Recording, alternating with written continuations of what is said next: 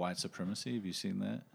I did see somebody making some connections with that. Okay, so similar to the way the flat Earth started, with like as a troll. So what do you know about that? Okay, so not a lot.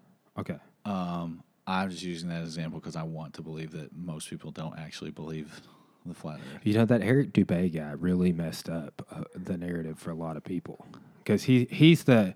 So I thought you might have been saying he was the troll, but there's one guy out there that like has put out so much content on flat Earth. It's really mind boggling, and he is, for me, he is who upsets the narrative because he's somewhat articulate, but he's so in depth. Like his one little documentary is like 3 hours long. Yeah, I think I have stumbled onto some of those YouTube videos and not made it through. But so anyway, similarly, it started out, I don't know, on Reddit or whatever, 4chan, as being like people saying that this was.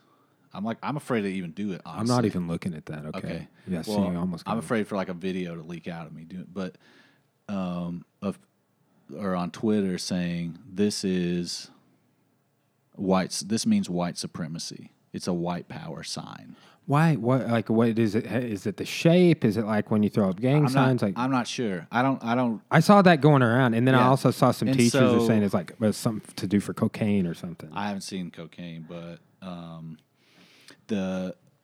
so of course, like Twitterverse, whatever, went crazy with it, and then like there has to be dozens of pictures of me doing that.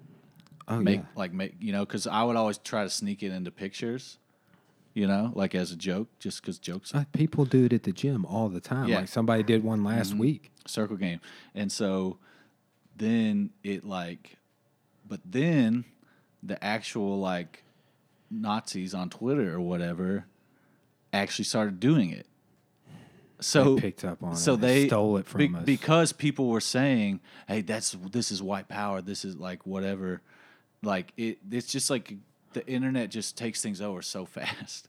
It And does. Like most people still know it as just like the circle game. I saw some police officers got in trouble for the pictures of them. I assume it was just them playing the circle game, but they're just like. I think it maybe is supposed to symbolize WP. Oh, maybe I think that's what they're saying. Maybe it is like a W. I didn't think about that. Yeah. Maybe it is like, yeah.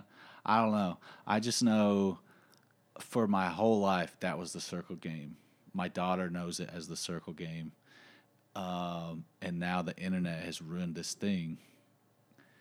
And I'm just like, I know. Yeah, I'm like, but it's like, how do you explain it to people though? Like, because there's other people that had no concept, like never heard of the circle game. Their first exposure to that hand gesture was, oh, that's what Nazis do. That's what modern Nazis do. That's what modern white power people do. So it's like, I don't know how to respond to like that. when I was a kid, it was like, "Hey, okay, man, good job." And then it became I got dead armed if I looked at it. And Yeah.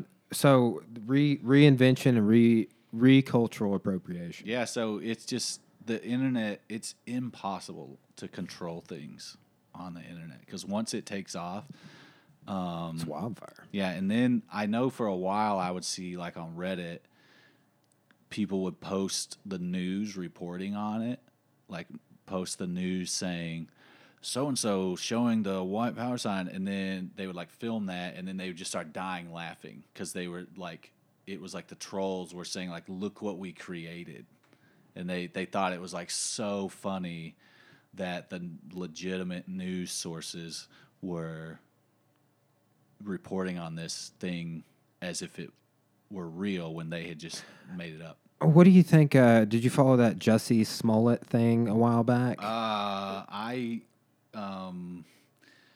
From a distance. I mean, that's kind of like an example of what we're talking about. Is like people have realized. Yeah, it's like Publicity stunts. He tried to harness that. Yeah. Even if his intentions were good, he like, and I don't really know that they were, but it's like, so then maybe that's not the best example to use, but maybe like the Antonio Brown thing. Did you see that? No. Okay, Maybe. so this wide receiver he was a really good wide receiver. He got picked up by the Steelers let him go or traded him to Oakland. He was like, I don't want to be in Oakland. He just didn't want to play there or whatever, probably because they're not. They had Jerry Rice that back in the good. day. Yeah, They had D-Mac right here from Arkansas. Because they had Randy Moss 20 years ago. So he starts, all of a sudden, like, these things start leaking out where he's just doing these lunatic things. Like, he's like, I'm not playing with this new helmet. He, like, was going to go on strike because they gave him a new helmet to play with. And then, like, all these other, like, outrageous things. He's like, he kind of hacked the system. You know, he, like, took over the social media narrative and made himself out to be a lunatic to where Oakland finally just cut him. They're like, all right, if you don't want to play anymore, fine. We don't want the headache. We'll let you go. Like 2 days later, the New England Patriots announced that they signed him. I wonder if they were talking as to a him like free the whole agent. time. And it came out that he had consulted with a social media strategist about how to just like put out this narrative that. If he would have been wearing a "Make America Great Again" hat that whole time, it would have went over even more. We're seeing UFC people do this same thing of like they're going to pick up on some national narrative. There's this guy named Darren Till who just decided to start acting like this super Trumpster, and not talking down on anyone about any belief, really. Honestly, like I'm not taking a side on it. Yeah, I understand, but I feel like that's like Kanye's MAGA hat is like, it's just like, what's the craziest thing I could do right now? Bam, that's it. Definitely, people are getting beat up in the burger place for wearing their "Make America Great" hat. Definitely this red hat. Yeah. So the internet is just, it's untamable. I don't know. My daughter's 11 and. I was wanting an Instagram. We trying to like, you know, I generally am like a very like let them learn type of parent. Like just let them go out and learn how to do it. But it just like, you know, so we're trying to figure out what does that look like? How do you? Because I don't think does she have a phone? It's going. Yeah, she has a phone. Dude, you know, Corey and I are talking like more and more. Like we're like that's probably a year out from trying to start having kids, and. When I hear about bullying going on or teen suicides locally, I mean, dude, I'm just like, the cyber side of things right now is a very wild place. And really I can only imagine what you're thinking if your daughter's going into teenage. Yeah, she's almost 12. This wasn't even a factor when we were in school. I think that is the hardest part about it because all the other aspects, whether it's like sports or activities, you know, when friends want to come spend the night and sometimes a friend doesn't get invited or like all those sort of dynamics, I'm like, I understand this. We can navigate. I've been through, like, I know this map. But then when it's with some of the phone stuff, I'm like, I don't even understand myself. I don't know what an Instagram story is, really. Dude, you were the first friend that I had who had an Apple Watch. I was super intimidated by that. I was just like, man. Well, that's what's so crazy is like I generally am like an early adopter. I'm like, I like technology. I'm on board with things. I got the AirPods when they first came out. Everyone laughed at them. Now every set of headphones looks just like that. But still, I'm just like, I don't know what I'm looking at. Like, I don't know how to wield this thing. Well, I mean, you have to remember when the internet came out, right? I remember when people started getting it. Yes. Like, so early to mid 90s, computers and web access. Yeah. I remember our computer before the internet.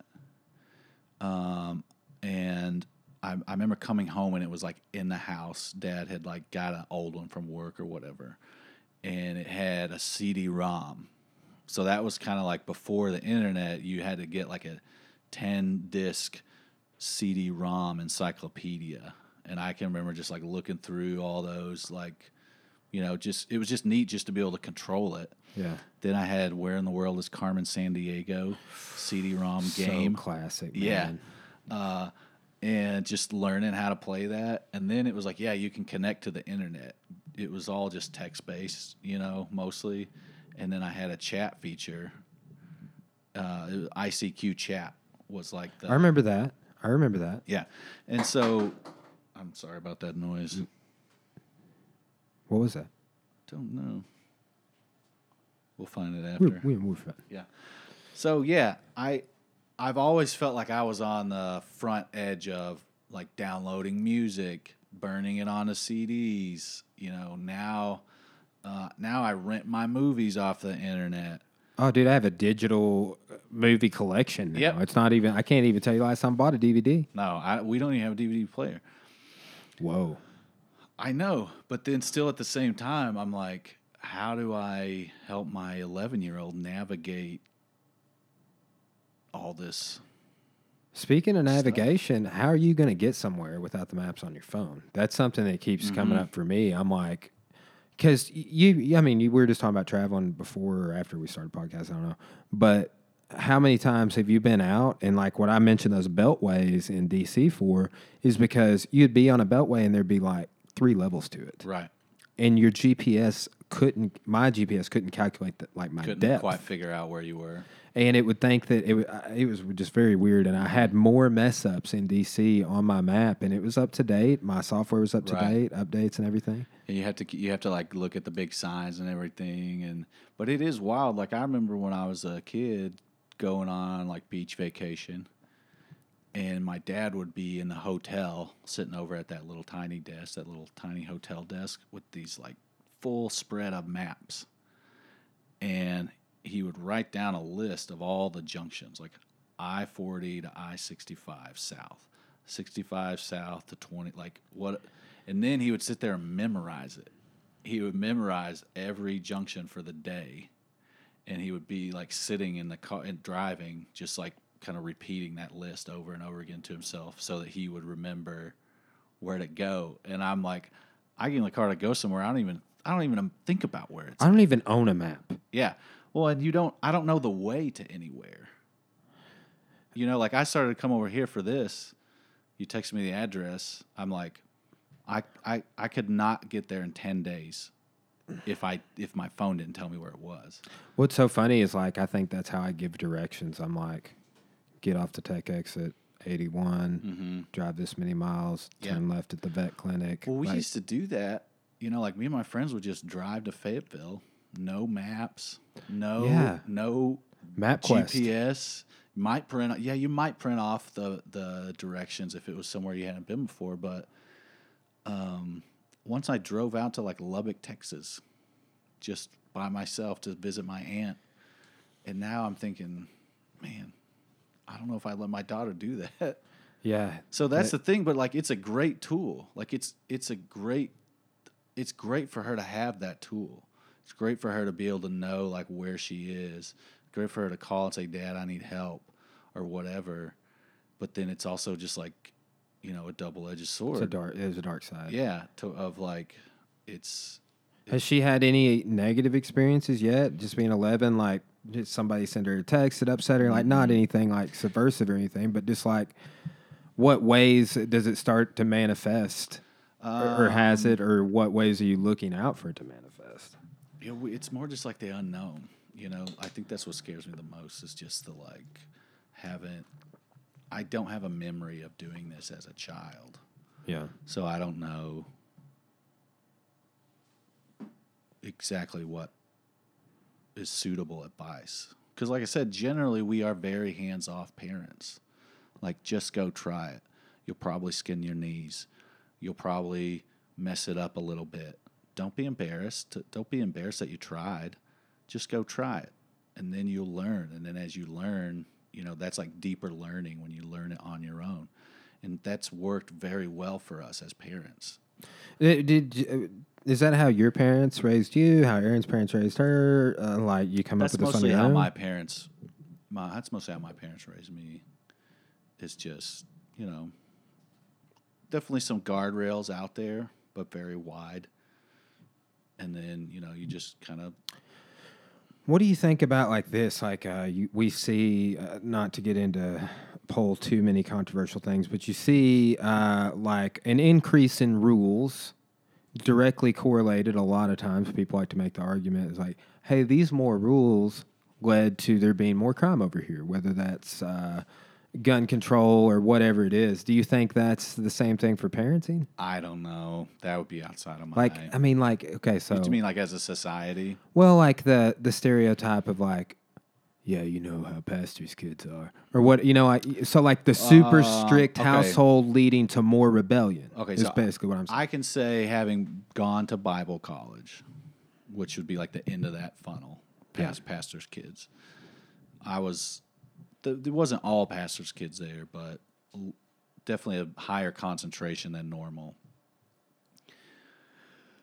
The kids who had the most strict, most narrow upbringing had not grown the muscle in their brain that makes good decisions because they had never exercised that muscle. All those decisions were made for them. Does that make sense? Yeah. So they got to Bible college at the same time I did. And Bible college is not a wild place. How long did you have? 4 years? 4 full years. And they completely, without those parameters telling them what to do all the time, just went crazy. They would they'd be going to every fraternity party they could get into. Like those were the kids that fell off the deep end the fastest because they didn't know they didn't practice making decisions when the stakes were really low. So that's how I, here's an example that drives me crazy. Like you see people say to their daughters, "Well, my daughter's not going to have a boyfriend, And like if you extrapolate that out to its in conclusion, it's like, for how long? For how long do you want her to not have a partner? Like you want her to be unhappy and lonely for her life? Maybe she chooses to be by herself later on in life, but like you're hoping for her to never have a partner in her life. That doesn't make sense. But what happens is you see young ladies that are like discouraged from that aspect of their life. They're taught to think that it's bad or that it's like something they need to hide. You follow me? Yeah. Horrible situation to live under. Right. And so all those things, it like builds in their mind of like, it becomes something they have to like rebel. They have to like prove that they're going to be independent about it. Or like in the best case, they just get to when they're finally 18, 20 and they start having real relationships and they don't know how to do it. They don't know the grammar of sharing your day with someone you care about. They don't know like the grammar of a relationship in the aspect of like, hey, you have like all your friends and maybe you'll just tell them you had a good day because you don't want to burden them with that. But for your partner, like you have to be honest with your partner all the time. And so since they didn't practice doing that when they were younger and the stakes were really low, like when they're 12, 13, like there's really not a lot they can mess up as far as like a relationship most of the time, but they get to practice it. You know what I mean? They get to that's like me growing up, because I was homeschooled till 8th grade. Mm-hmm. That like exactly what you're talking about was what I was trying to get out of the system. Basically, I was realizing my deficiencies even at that age in needing to go socialize outside of so I was homeschooled and then I went to church on Sunday and Wednesday. And maybe I went to the pool, the city pool in the summers and stuff. And I had friends and everything, but they were plugged into school. Mm-hmm. And it was just like a whole different world, hanging out with kids that were going to school or going to church with them or whatever, and I wasn't. And like I realized real quickly, I was just like, man, I'm missing out on something. That being education, but also a social education. So right. And so what age did you come into public school? I came to 8th grade. So when I started coming, you were going into 10th grade because that's where you were one of the first people I met. Because me and Anthony Fleury would going into 8th grade, like the whole summer, we'd ride our bikes to the field house because my parents didn't live very far from the that's field where house. that's where I remember. Yeah, so I think you adjusted well, though. I think so. Yeah. I think so. But what you're talking about is like I didn't know anything, so I made a lot of really weird social choices, I guess, growing up. That I think if I would have had that elementary school education and like clearly the whole Harry Potter is evil and going to ruin my entire existence argument did not work. You know, but I was one of those kids that's like, Harry Potter's evil. We don't watch Casper the Friendly Ghost. Like, magic is bad. Yeah. But I think that honestly, getting into the social situation that you're talking about is what allowed me to grow up, get a master's degree, be a business owner or college professor. Mm-hmm. Yeah, and it's just so hard as a parent because you do have an instinct to protect your kid from everything. Just, hey, I'll keep you from that danger. I'll keep you from that heartache. I'll keep you from that frustration. But I think that's why my parents homeschooled me. Well, is out of that paranoia. That's a natural, that's a natural response. It's a natural instinct that you have. And that's like, when your kid reaches up to touch the boiling eggs, that's your instinct. That's a good instinct. But your purpose, your function as a parent is ultimately not to protect them from the world.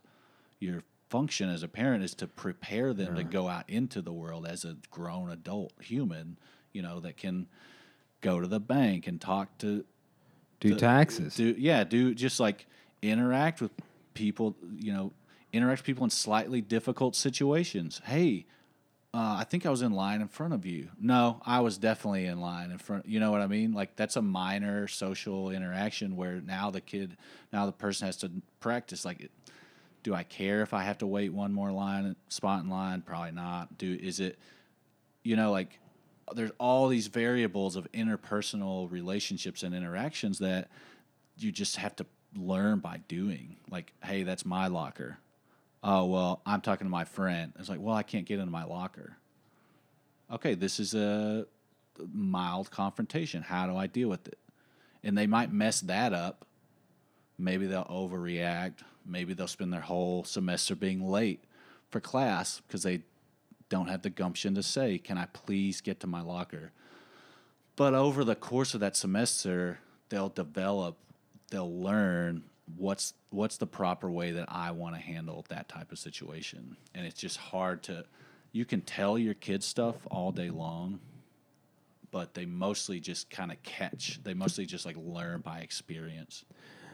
Do you think this, okay, so with the digital age, the ability to be passive aggressive is like through the roof. Like, so if you can't get into your locker, do you just shoot them a Facebook message or something and be like, "Hey, little Johnny, right? You need to get out of my way." Well, what you would do is you would post, "I can't stand it when people block other people's lock." You wouldn't call them by name. That's what you would do. Well, you notice how, like, as adults, I think, I mean, it's maybe just me, but I don't think it is. As adults at this time period with the same topic, I find myself texting a lot of times to avoid having a face-to-face difficult conversation. Yeah. Or just some sort of digital communication versus, like, that's why I like the podcasting, too. Like, just the ability, like, how often do people do this right here? I know. And people are very intimidated by having to, like, call the pizza place. They're like, no, I'll use the app or whatever. Walmart pickup. And we make it a point to make our children order their own food at restaurants because it's like they don't want to, especially when they're, like, little. They're kind of intimidated. They don't quite know what to say. But it's like, hey, you just have to learn this skill. Like, maybe they won't even need that skill in 20 years. I don't know, but I think they'll have an advantage even if they don't need that skill as much as I need that skill, if they can do it when they need to. It'll definitely be. I mean, let's just go ahead and say that those skills are also leadership skills. Right. I think all those things tie in to where it's just like another tool in the toolkit of just to living life, like functioning as a grown up. And sometimes emails get confusing. Sometimes group texts get confusing, and sometimes you just need to say, "Hey, can we step in your office for a second? I need to get clarification on this." And if we'll just have a 90-second face-to-face conversation on it, it'll clear it up. And if you'll just be a grown up about it, and I'll be a grown up about it, we can solve this problem. And a lot of times in texting and emails, you just go round and round and round, that sort of thing. Yeah. And I wonder how much of that is tone, because like with like the 90-second conversation, like you can't, like, body language, tone, like you could say something in the right tone and it come across in, like, it could even be kind of aggressive, but it comes across like you see that person's motives. Right. Of Exactly. like, man, this isn't something you're trying to be that way about. And I've had those very real conversations with people before, and like had been dreading them going in or whatever, and then you get there and you realize, like, oh, I kind of feel bad. That's just a person. Yeah. It's just a person doing their best in a difficult situation. But unless you're a really talented wordsmith, it's hard to always do that in writing. And so I think online communications tends toward extremes of, like, extremely aggressive or, like, extremely nice, maybe when that's not exactly what's going to solve the problem. And it's hard to be down the middle like you can in person. Like in person, you can be firm and nice at the same time. It's harder to do that through an email because it's always kind of read. You can't control them reading it. Well, what's crazy is, like, I just did this the other day. I sent some college students me an email, and they're like, I just totally let you down and didn't do the stuff you said, and I need your help, and I messed up this part of the exam. Like, I didn't get it turned in on time, like, whatever the excuse was, and it was reasonable. So, but I sent them, like, a facepalm emoji. Yeah. And I was like, I cleared your attempt. Go back in there and do it right now. But it's like, I was kind of like, okay, I'm going to come down to their level. But I do feel like it's like when I send work emails, there's like this level of professionalism and proofreading. But then there's also like some sort of weird hierarchy where I will like try and come down to my students' level and communication. I don't proofread. I don't feel bad. Right. They get what I'm saying. They communicate with me on a subpar level. Well, and I think emojis and GIFs fill that gap kind of because it's like I don't really know what to type exactly. But if I send like the Nick Young, like the confused face, I forget his audio. But like, or the kid at the computer, like thumbs up kid computer, like oh, good job. You know that GIF I'm talking about? Yeah. That communicates exactly. Did you see the my GIF reaction. that was talking about it being a GIF? I really don't have a side on this, but he's like, let me get some J. He kept pronouncing words with the J There's or G. hundreds of words with soft and hard G. Exactly. So you could do you could argue either way. My only piece of evidence for that argument is that the man that created it, he came out and says GIF. Man. So What if that was his favorite peanut butter? Maybe so, but I think it's the regional dialect. It's like tomato. Yeah, for sure. Linguistics, man. Yeah. So have you been? If you still, so you're doing photography. You're a cinematographer now. Yeah. It's a great day job. Are you still writing? I finished my book. Okay, all right, dude. You had a great expression on your face when you said that. I finished it. I got to the end of it. It's not finished. Like, it's not printable. It's in revision. Yes, but I got to the end of it. I can't even describe the feeling of it. It's just like the elation. It lasted like 3 days. I just couldn't stop smiling. I was just like, it's man, that's a big goal. Right. I've wanted to write a book for like 10 years now, and I wrote my master's thesis. I was going to say, you finished thesis. But like, I mean, the overarching goal is to go turn a chapter of that thesis into a book, or turn the thesis into a book, or write a book about widespread panic, or You know, and I just haven't done it. But like when I got my history job, like I remember I was sitting watching Widespread Panic in Mud Island, and it was this really weird feeling. I talk to people about it all the time because I'm kind of coming out of it because I got all these other goals and stuff we were talking about earlier with the new gym. But it's like, it was that, like what you're saying, this ultimate feeling of satisfaction. It's like, okay, I graduated college. I got a master's degree. I have a super successful business. I'm sitting here leisurely watching my favorite band. I feel great. I'm having an awesome time. I start teaching college when I get back full time. I've accomplished every goal I have in life. Like that feeling right there. But then after that, like 3 days after that, I was like, what do I do now? Right. Like, Yeah. what do I do? Like I was doing the podcast. So then it kind of like, I kind of downturned on the podcast for a few months because I was working and like, they had me teaching 6 classes at a time last year. It's like my first 2 semesters I taught overloads. Wow. So I'm teaching 5 this semester and next semester, which is like, that's 6 hours less time on campus. Okay. So like if you teach a class, I have to be in my office the same amount of time that day. Is how they do it, right? So if I teach 3 hours of class, I got to be in my office 3 hours. Okay. That makes sense. So, but you know, it's just like, it's just find a way to balance everything out, and then it's like, well, what do I do now? Like, are we going to do a new gym? We're growing. Like, Right. what do the next set of long-term goals look like? But dude, did you feel that like when you finished your book? Did you hit a self-loathing point?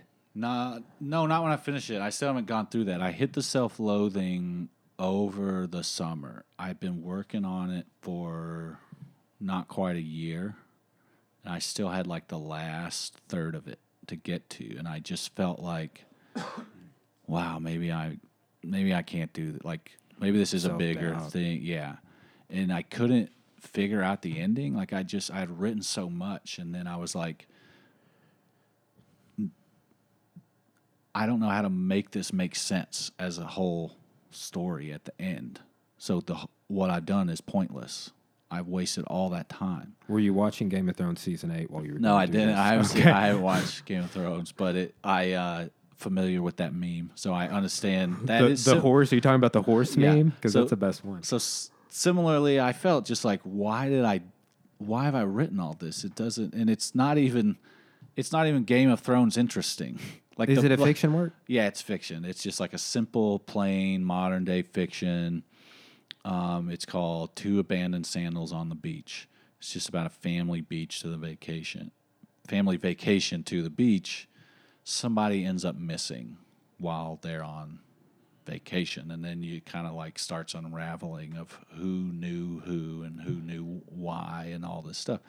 So it's just like a very plain book, and I'm like, it has to be a full book. And my friend Eli Craner was Yeah, he like, came on the podcast. yeah, that's right. That was actually one of my favorite podcasts because he's just so great. What we talked about was his writing strategies, Yeah.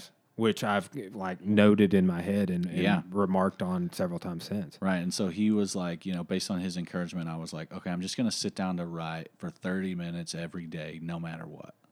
And it's just like any other discipline. I had to stay in, because what would happen is I would write for like 3 or 4 days, get discouraged, take like 8 days off. Then when I sat back down again, I'm like, okay, where's the story? What chapter is this? How does this tie together? Like I couldn't hold all of these strands in my mind at one time. So I would sit down for 30 minutes a day. I might only write 50 words, 60 words some days. What do you think about word quotas? Well, they're good, especially starting out early on when you still have like 90,000 words to go. But Well, and I'm sure you go over quota a lot Yeah. too. You get on an inspiration. yeah. And so, but I found that just writing for an amount of time was better because keeping the story in front of me every day, finally after like 8 or 10 days, I was able to think about enough things at one time for a sustained amount of time. Then all of a sudden, I would go way over 1,000 words, All 1,500 balances out. words, and I just like plowed through the ending, got to the ending. I felt and so now I'm going back through and making it. Now that I know how it ends, going back through. How hard was it to come up with an ending, man? Like I hear a lot of like the It 2 movie, which was a big waste of 2 hours and 50 minutes. Is it of my not time. good? I haven't Man. seen either It. But Cora, Stephen I King's saw my the favorite first, author. well, I was about to say during all this, did you think about maybe smoking cigarettes during this whole process? I do love Stephen King. I know he was an alcoholic early on in his career, but Have you heard what he said about nicotine, though? no. Okay, so Does he still smoke? and I drink I a don't lot think of caffeine. I don't think that he does. But what he was saying is that he experienced some of the worst writer's block that he had ever went through. He had never even really experienced writer's block until he stopped smoking cigarettes. And I've heard a lot of people say, like nicotine gum, for example, they say will get you like Interesting. amped. So, like, when and why did cigarettes become demonized? But we're okay with the act of smoking because cannabis is legal in 24 states. You know, but That is a strange contradiction. I wonder if it actually makes you more productive. And they start it gets conspiratorial. They started putting poisons and carcinogens in it, Right. Or that's just a smear campaign because it makes you high functioning. I don't know. I don't know all that history, but I know. Yeah, Should we smoke cigarettes? That's all. a hard That's all no. I want to know. I think that's a no. they do smell bad. Especially, yeah, I think the cigarette companies got greedy because they were set up to last forever, and they weren't happy with people smoking like 2 packs a day. They had to like force people to smoke like a carton Think about a day. the tobacco industry. I don't know anything about this, but other than it went from being a cash crop in which we were willing to enslave white people for 7 years or go way out of our way to go get Africans, march them 6 months overland, the whole transatlantic voyage that we were like, yeah, we'll just go enslave other human beings so we can get this back to Europe. And it's like it went from that to having a skull and crossbones on it. Yeah. That's fascinating to see the demonization of it. It does seem like they kind of botched it. I mean, obviously all the lung cancer. What if But that it does was from, seem like what if that people- was from I like don't know. pollution in the ozone and I they were don't know. telling us it was cigarettes, a big misdirection. Yeah, I don't Bait know. and switch. Me either. It is crazy how demonized it is, and then it seems like everyone's fine with legal marijuana now. I know it's a like- blaring contradiction Yeah. because it's like I'm honestly confused on whether or not smoking is bad because they're telling you that smoking is medicine now. Yeah, yeah, that's true. That is true. I feel like I got way off topic from something. Oh, where Oh, my were we? book. Oh yes. Yeah. So oh yeah, smoking cigarettes for inspiration. Stephen King. You mentioned. So Stephen I don't King. know how I got. I don't. Speaking of Stephen King, I don't think of it as coming up with an ending as much as finding what the ending is. So I just couldn't think of all the different plot points long enough to understand what the natural conclusion was. So then when I finally got to it, I was like I heard, I think I saw a director say the other day, a movie director say, I don't always know what I want, but I always know what I don't want. And so I would be sitting trying to write saying, no, that's not it. Like I would even like write a whole chapter and be like, that's just not it. That's not what's supposed to. What's your average that's not chapter supposed to length? happen. Like Between dozen pages? 1,000 and 1,500 words. okay. So I don't know how that compares to anyone's average. That's probably like what, like 15 paragraphs? I don't know. Yeah, that sounds about right. And then some will be really short, like 400 or 500 words, just like. My favorite kind of chapters. Mm-hmm. Man, I'm straight audiobook these days. Like if I can't Audiobooks. get an audiobook, and you know what's crazy, man, is because that was never an option till I was an adult, really. Right. I didn't get that that's how I flourish. Like Mm-hmm. I read every day, but it's about 7 to 10 pages. Mm-hmm. And then it's done. Like I can't read anymore in that U.S. history book for today. Like it's weird. Yeah. So like those are my I started reading a 20-page chapter That's today. another great benefit of the smartphone revolution. Yeah. It's so hard to carry audiobooks around. Like you have CDs in your car, maybe. You use Audible? And I have Audible, and I use Libby, which is like the library app. Yes. I also have Libro. What was which another one? is- Livervox or something like that? I have a Livervox? couple. Walmart has one. But I haven't read actually or listened to as much this year because I've been trying to spend my extra time writing. So I read, I think, 60 books last year, and I'll probably only get to 40 this year. Are you doing But I probably do 2/3 audiobook. we talked about your website for the photography business. Are you doing anything to market yourself as an author right now? Like, do you have a website for that or blogging? I have a website. I have a Twitter, which a lot of writers are on Twitter, but every time I find a new author and I'm like, oh, I love this person so much, I go check and they don't Twitter. So it generally feels like a waste of time. I don't feel satisfied when I finish it.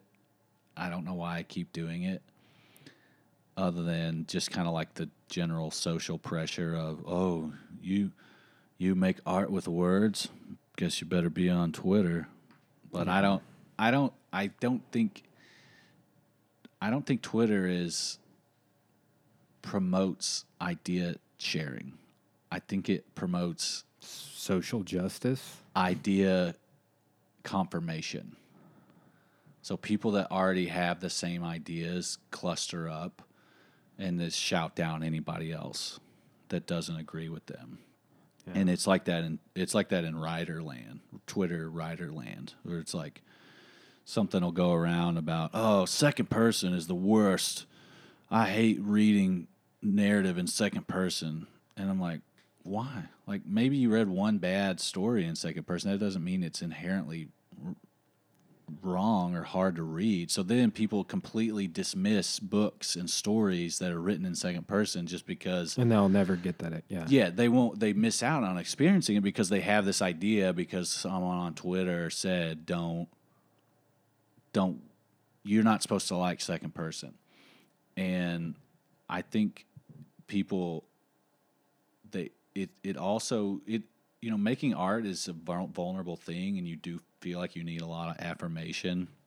That's why I send my stories to like my high school English teachers, because they just say, "Oh, Josh, you're so great, awesome job," and I'm like, "All right, that makes me feel so good." So I understand the need for that, but then I think that becomes like an addiction on Twitter with these writers. Did you have Nancy Coslet? No, I had. Her name was Miss Martin at the time. Okay, yeah. I never got to have her, but Miss Coslet was coming in, I think, when you were a senior, and she was amazing. Okay. She had a PhD. Yeah, so all three of my high school English teachers, I still send all my writing to. So, like, I understand that desire for attaboys and affirmation, but there's no, like, on Twitter, it's just like, I wrote this piece, and my friend published it in her online blog magazine. Oh, great job. You're so awesome. You're so good. You got a hyperlink to share now. Yep. And so, like, I do think the best writing rises to the top still. And so they kind of like created this whole other world for themselves to like self-publish and self-share and self-promote within themselves, even though like nobody outside of that universe is reading this literature. So like I don't know how significant it is. Yeah. Because like ultimately you writing a story, you want people to understand it and like understand what you're trying to say, understand what you're trying to get at. Like my book is a lot about the church, and it's a lot about mental health. And I want people to understand these two aspects and how the church has kind of botched a lot of mental health care. What do you mean? Like, do you care to elaborate on that? Just in the name of like, well, you just need to have faith, brother. You just need to trust the God of the universe. And it's like, it's okay to like believe in Jesus and need help and like get some like professional help working through difficult issues in your brain and in your past, and so I think that unfortunately shame becomes a big part of Jesus's grace, and people feel ashamed to like admit that they're getting help, and a lot of times they just don't because they don't want to be seen as being unfaithful or as having being like weak spiritually or whatever. And a lot of it's not really formalized, though there is like an extreme there's like there's always an extreme group that actively says don't see a psychologist, but it's more like in the gray area where people are just kind of unsure. People are kind of like they even with things like trauma, like let's say you had Right. somebody that was a victim of sexual assault, or they were molested when they were a child, or Right. anything like that. Like there's like, do you think that's something that a lot of Protestant churches are being that way? Is that in Catholicism as well? Do you know? I can't speak for Catholicism. I do think a lot of Protestant churches still have a big stigma around it. This is a sidebar. I've just been struggling with this a lot. Like, where are you at on how the church deals with things like this? There's two schools of thought on gay people, for example. You were born that way, or you're choosing to be that way, and you should not make that choice because that choice is against God's way. It kind of seems like there's, I don't, homophobia is not the word, but a lot of Christians are like, Yeah. that's a mistake. We don't accept that. It's a sin. Right. And I Most difficult question in all Right. Christianity probably right now. So I can't speak for someone that says, I feel like I was born this way. Because you don't feel that way. I don't feel that way. I know how I feel about my sexuality. I know that it feels very inherent in my psyche, you know? And so if someone tells me that's what they feel, they're a grown up, and then I don't really have any other. I don't really have any choice but to believe them. You know what I mean? I don't know how else to put it other than Dan Aykroyd just said that about a whole bunch of people on Joe Rogan's podcast. He's like, Joe, why would we question these people about this paranormal activity and Bigfoot and all this? Okay, well, But no, I mean seriously, so on for Bigfoot, I would think there would be some evidence if there was a single human-like animal. I don't know. Maybe not. He's the world's smartest creature if he stayed hidden. This long. for sure.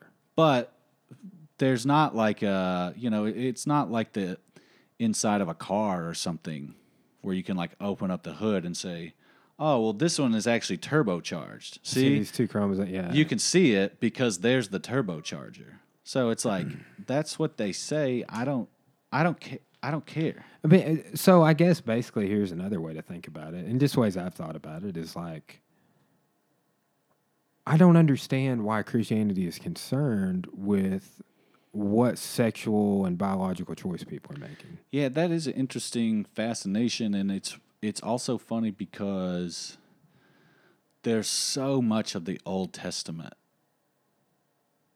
that is like Hebrew scripture. You know, it's Jewish scripture, not necessarily even Christian scripture, Yes. even though it is kind of sold, it's like packaged as one. I just went over the Hebrews and said one. So Okay, so a lot of Protestants claim the Hebrew scripture as their own. Okay, so that's a whole nother discussion. But assuming that they are inspired by that or whatever, they see that as part of their holy scripture, which again, they're also consenting adults. They can believe whatever they want to believe too. But there's so much of it that is completely ignored that like most Protestant Christians don't have a problem eating shrimp. yeah, They don't the have dietary. They don't have a problem eating bacon. Most of them don't keep a 10-foot fence on the roof of their house. What do you think of this circumcision thing, man? Yeah, I don't know how common that is still. It seems like it's still pretty common. Somebody tricked my parents into cutting my penis off, dude. Well. Like that's, I don't understand. Like other than like the story in the Bible, I'm like, why? Where does this come from? Yeah. and I don't. And anybody can just cut their penis off, and then they're in the so club. those are two interesting examples, but it's funny because you're not Jewish, right? No, if I could choose, I would probably go Judaism, man. Do you know any Messianic Jews? I know some Messianic Jews here locally. They're great people. I think that's maybe the most philosophically consistent belief system based on the Bible, what we call the Holy Bible. Nazarenes, I haven't looked a whole ton into them. Somebody you mentioned last time we hung out, Jordan Mays, he was raised a Nazarene. I didn't know that. I remember when we were growing up, he was Church of Nazarene because went to Vacation Bible School, and that's when we first met each other, and he was Church of Nazarene, and we ended up being friends. Good times, VBS. Yeah, dude, it was. Well, you went to what, East Mount Zion? I was First Baptist and then Stillwell. Okay, Stillwell, yeah, same road. Right, yeah, much earlier on in the road. Uh-huh. Yeah. Okay. Yeah. See, I went to First Baptist Church Bible School. That was the Bible school to go to when you were a kid, man. Mm-hmm. One time, Leslie Miller pushed me over in Vacation Bible School. How did you respond to that difficult interpersonal I was situation? homeschooled, so I didn't have very many social skills at that particular time.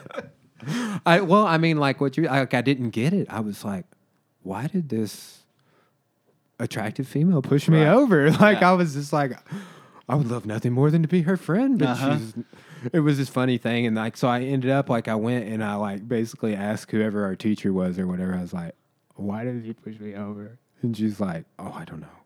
We made up. That's all I remember. But that was that would have been one of my first social confrontations outside of with a cousin or something. Yeah. Because I would have been probably 7 years old. Okay. Something like that. Maybe 8. So. But yeah, I think you're right. Those are two interesting examples. And I don't know exactly what the historical accidents are that make those the two parts of the Jewish law. Yeah, it's that modern Christians feel obligated. It's interesting what I've just recently, not to get down this rabbit hole. Do you need another water, man? I'll go get you one. I think I'm okay right now. Okay, cool. Let me know if you change your mind. I'm about to get a fridge in here, so I won't even have to. Excellent. But yeah, it's weird how people cherry pick. But have you ever heard of Sam Harris? No. He has been working on this project for a while that highlights all of the contradictions in between the it could be Old Testament book to Old Testament book, or it could be Old Testament book to New Testament book. So what you were saying about weaving all the plot lines back together, he found all the places that people did not weave. And I think it is a hard thing to do, and I think that I think most people's intentions are good, and I think they are just trying to do the best they can with the information they have. But that's how long did you say he's been working on that project? A few years. Yes. So most people, and it's to prove atheism, which I don't buy into. Okay, actually. Well, whatever. But most people have to be at work. They have to get their kids to ball games. They have to buy their family Christmas presents. Most people don't have the time to do that for 3 years to notice, this thing there's a contradiction here. This isn't, you know what I mean? It's just somebody told me this one part and it made me feel happy and I like that. And they don't really give it any more thought than that. You know what I mean? And so I do feel kind of having left church world. Do you still go to services? Yeah. The industry. Professional Christianity. Having left, where I'm I can be sympathetic to people who are critical of organized church. Because I'm hey, I know I was in the middle of it. But I wasn't like that. I went to church 19 years, played in the praise and worship band. Yeah. And then I was just I'm out, going to philosophy school. So I can understand the basic. I can understand the criticism, but then also I feel like sometimes it's not reasonable, and I feel like it's unfair, and so. But I also am like I'm like in the middle because I feel like I'm telling like these people, you're being too critical and you're being critical of things that don't matter, and then I feel like I'm telling these people, well, I think if you would just stop to think about that for just a little bit longer, you would realize the Bible doesn't actually say that. The Bible doesn't actually expect that of you in 2019. And so, like, instead of being like a friend to both sides, I feel like I end up just becoming an enemy to both sides because, like we talked about earlier, of social media and the tendency towards extremes and the tendency to like clump up into clans. Like they're like, oh well, you're not in our club. No, if you believe that, then you're not in our club. I only know of one other club. It's the opposite club, so you must be one of them. But then over here in this group, they're like, oh, you're one of them? And so I'm like, no, I'm just trying to tell both of you, like, I like you're not. You're a centrist. Well, In a sense of Yeah. how, like, because I mean, dude, Joe Rogan gets continual. It's just this is going on in politics right now. It's like you're a leftist libtard, or you're a Trumpster, or Yeah, 'cause whatever those- the Antifa. those are the only ideas that get Those are the only ideas that get attention and traction. Extreme and polar the way, opposites. The way the algorithms are based, it has to be like unique and kind of hyper to get attention, and so that's what people post, and then some people without even like realizing like, oh well, I want to get attention too, like they just kind of lean farther that direction. And so that's my biggest current dilemma. I try to write my book in that space where nice. it's It's like creative. it's like critical of the church's handling of mental health issues, but also like just society in general, like hasn't quite figured it out. You know, like we send these guys off in the army, and then they come back, and like no one cares about their mental health, and it's kind of a similar thing. And I can't speak to that at all, but I feel like there is kind of an aspect of like, well, you should be tough enough to deal with that.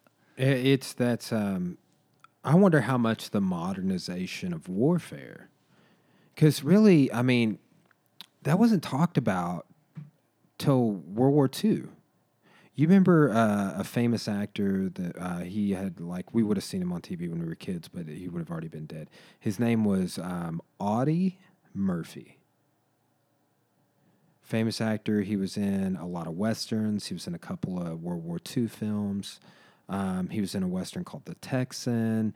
He was kind of like, it was like for him, when I was growing up watching Westerns, it was John Wayne and Clint Eastwood, of course. Mm-hmm. And then it was also him and then like Randolph Scott. What's his name? Audie Murphy. I don't know it. I probably would recognize him if I saw his face. He legit served in World War II, and he came back and he had all of these mental health issues, and he was famous. So everybody took an interest and found out about him having these mental health issues. So that is one of the things that when you get to study in post-traumatic stress comes up is a case study of us becoming aware as a society about kind of what you're talking, like, hey, you just dealt with this horrible experience. Like, we don't really get that in the narrative post-Civil War. Mm-hmm. We get that in the narrative post-World War II, post-Vietnam, etc. Mm-hmm. Let's see if I can find a good photo of him. Like, I remember watching this dude on my grandpa's TV growing up.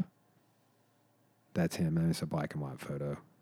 Dressed much like, I feel like you would wear the same Yeah, outfit. that's a good looking haircut. Yeah. Dude, I don't even know. Like, you got some volume going on today. Plus, you had a hat on. I finally found a barber that I love. Who are you seeing? His name's Carlos in Clarksville. Okay, because a guy who graduated high school, just started being a barber in Clarksville. Oh, really? Daniel Frias. Okay. I don't know him. Yeah. I don't know where he's cutting hair or anything. Okay. Yeah. Well, I had Bridget, who was like an angel to me like sent from heaven that cut my hair perfectly, knew exactly how I wanted it to do. I would come home from college so she could cut my hair. When I lived like out in New England, every time I sat down in a chair, I would say, just so you know, there's a woman named Bridget who's a master at cutting my hair. You're probably not going to live up to her, but I just want you to know how high the standards are. Yeah. So Isn't it wild we still call it New England? yeah, We don't call New York New Netherland.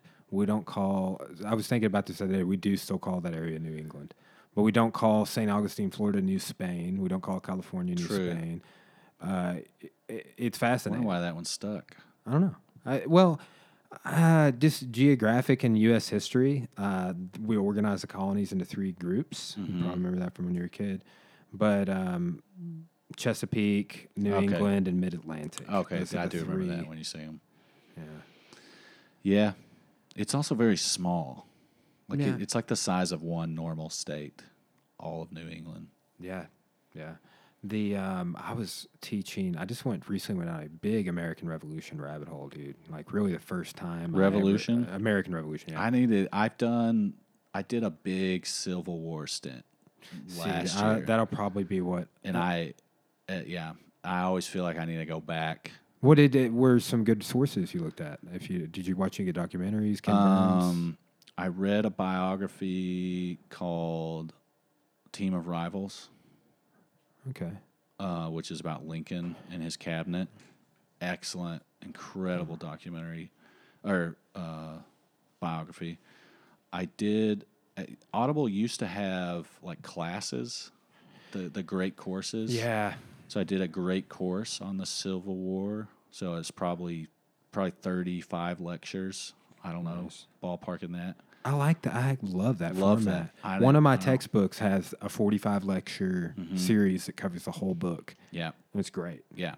And so then I did I did 2 other biographies. Maybe a General Sherman. I'd have to look on my Goodreads. But The Civil War is something I'll actually say embarrassingly. I have not got through the Civil War in either of the U.S. history ones I've taught so far. Dude, colonial America will bog you down. I bet. Yeah, I could see that. Yeah, it could be like its own class. Yeah. Well, I mean, that's like I teach at a community college, so we don't have upper level courses. Yeah, So that that's makes kind of sense. Yeah, I started watching Community with my daughter, Community, what's that? the TV show. I haven't seen it. You need to watch it. Yeah, Corey and I just got Sling TV somewhere recently. Are you familiar with that? Yeah, I've We have had a it. channel package. I had it on. It's on like Hulu. Okay, so it's been off we the have air for we have several somebody's years. login. Yep.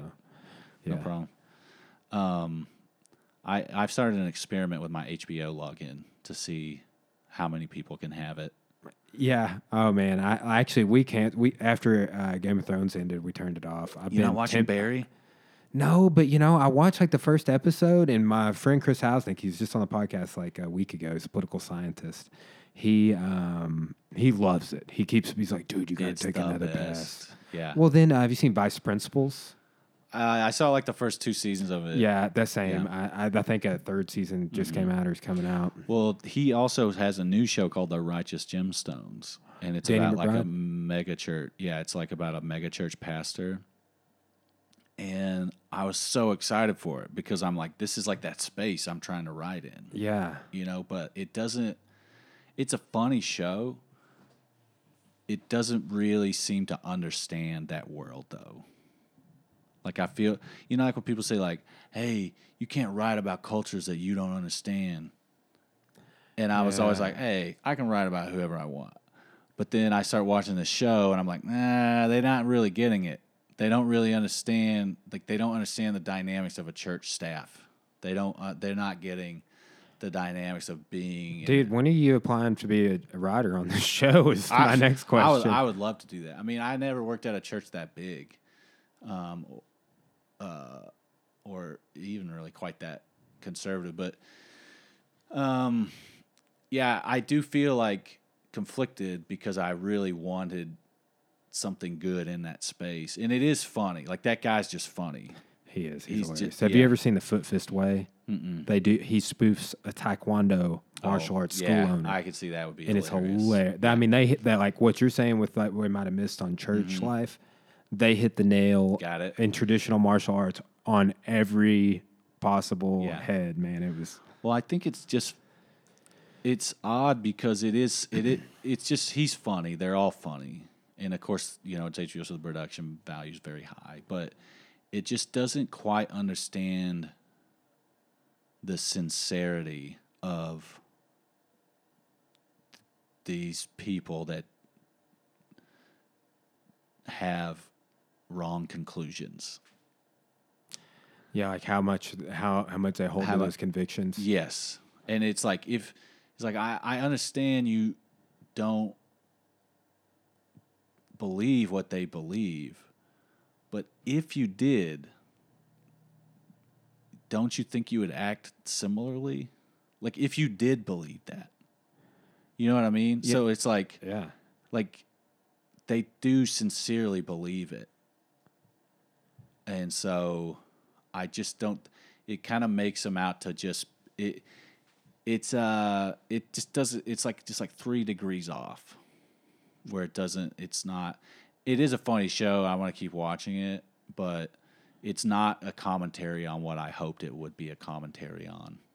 Maybe, So that's okay. Maybe they'll realize that and come back with a second Yeah, season. or It's like- they'll just buy my book. We'll be fine. They'll make my book into a show. Wouldn't it be? Wouldn't it be funny if like you were watching the new season and like they had totally taken like the whole plot line? Like there's like a That's my biggest fear.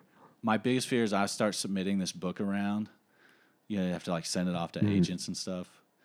Nothing, no thanks, no thanks, no thanks, and then seeing some version of it, like the plot line's been yeah. lifted. yeah.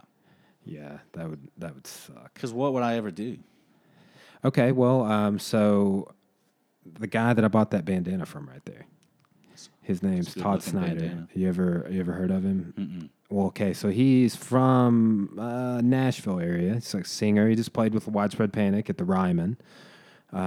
Set in with him for a couple songs. Wow, y'all were there at the Ryman for that? Yeah. Yeah.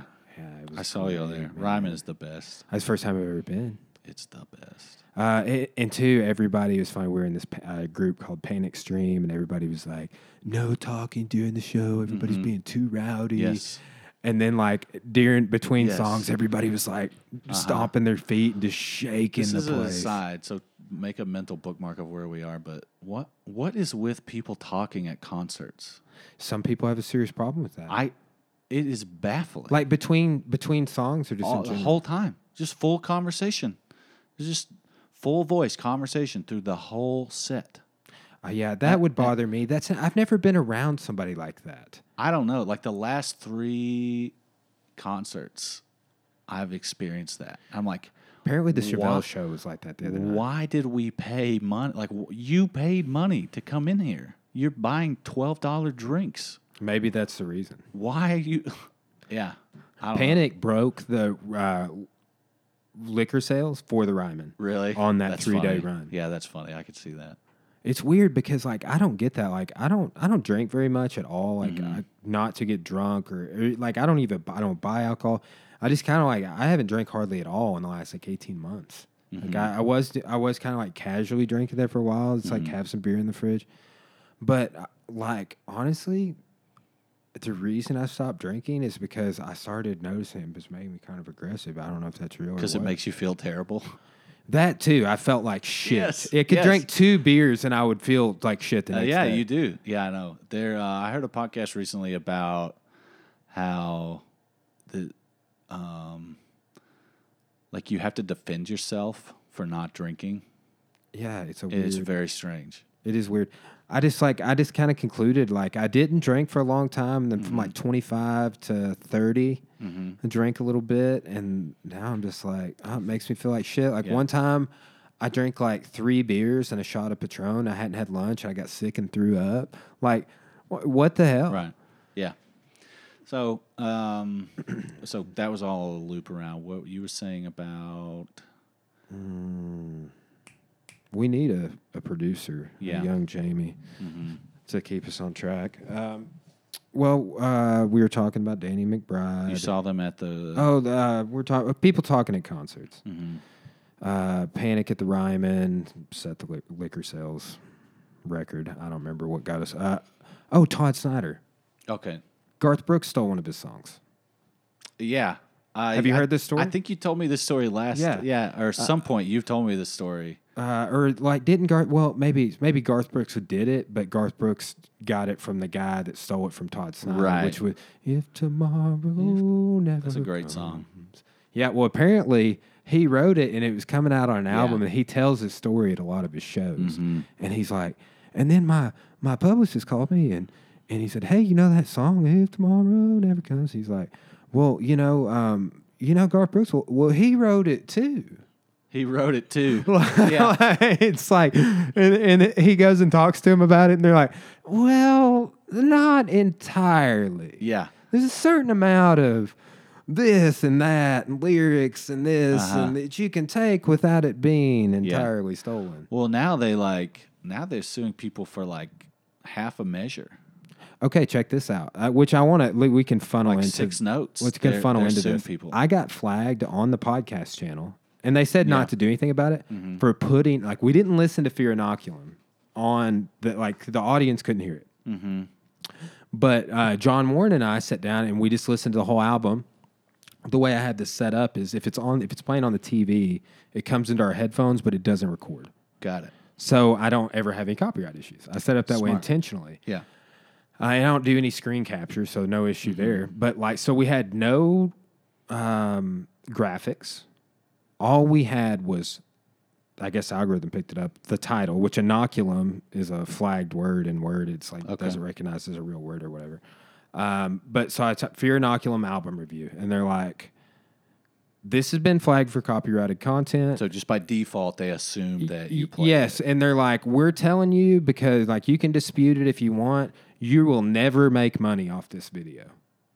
Is basically what they were saying. They're like, because this company that owns this they're going to make the ads off your video. If anybody's watching your video, we're going to serve them these ads. So they're basically saying, hey, because your channel's not monetized yet, all I have to hit is subscribers. But they're like, even when it does become monetized, don't try and monetize this video because somebody else is getting the money. They won't ever quit.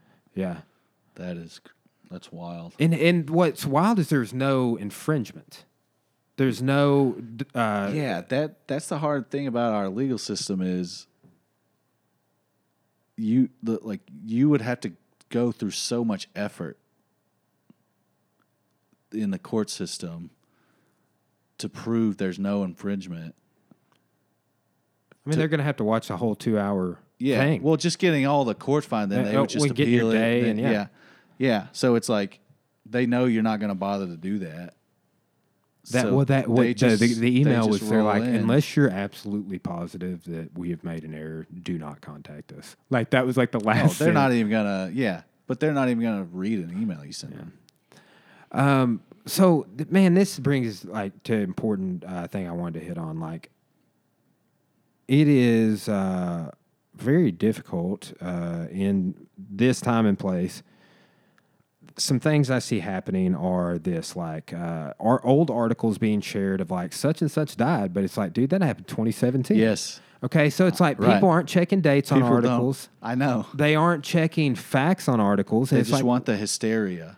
Yeah. It's like, yeah, I know. Well, so we had a conversation about the Imagine thing, right? So I was consuming that from the perspective of this band wrote a song about it.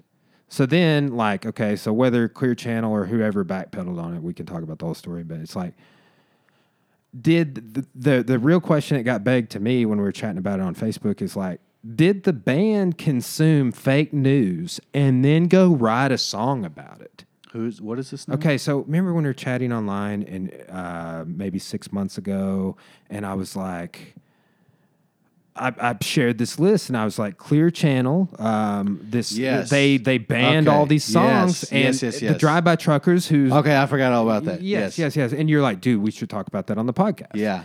And we're talking about all this digital stuff anyway. Yeah. But so either the band was influenced enough to go write a song by receiving misinformation, or Clear Channel's big enough that they were able to backpedal their story. I mean, they changed their whole name and brand to iHeartRadio and have Ryan Seacrest in Arkansas telling us about stuff that happens here.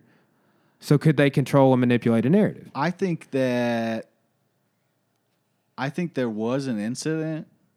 The point I was trying to make is I think there was a list that came out in the aftermath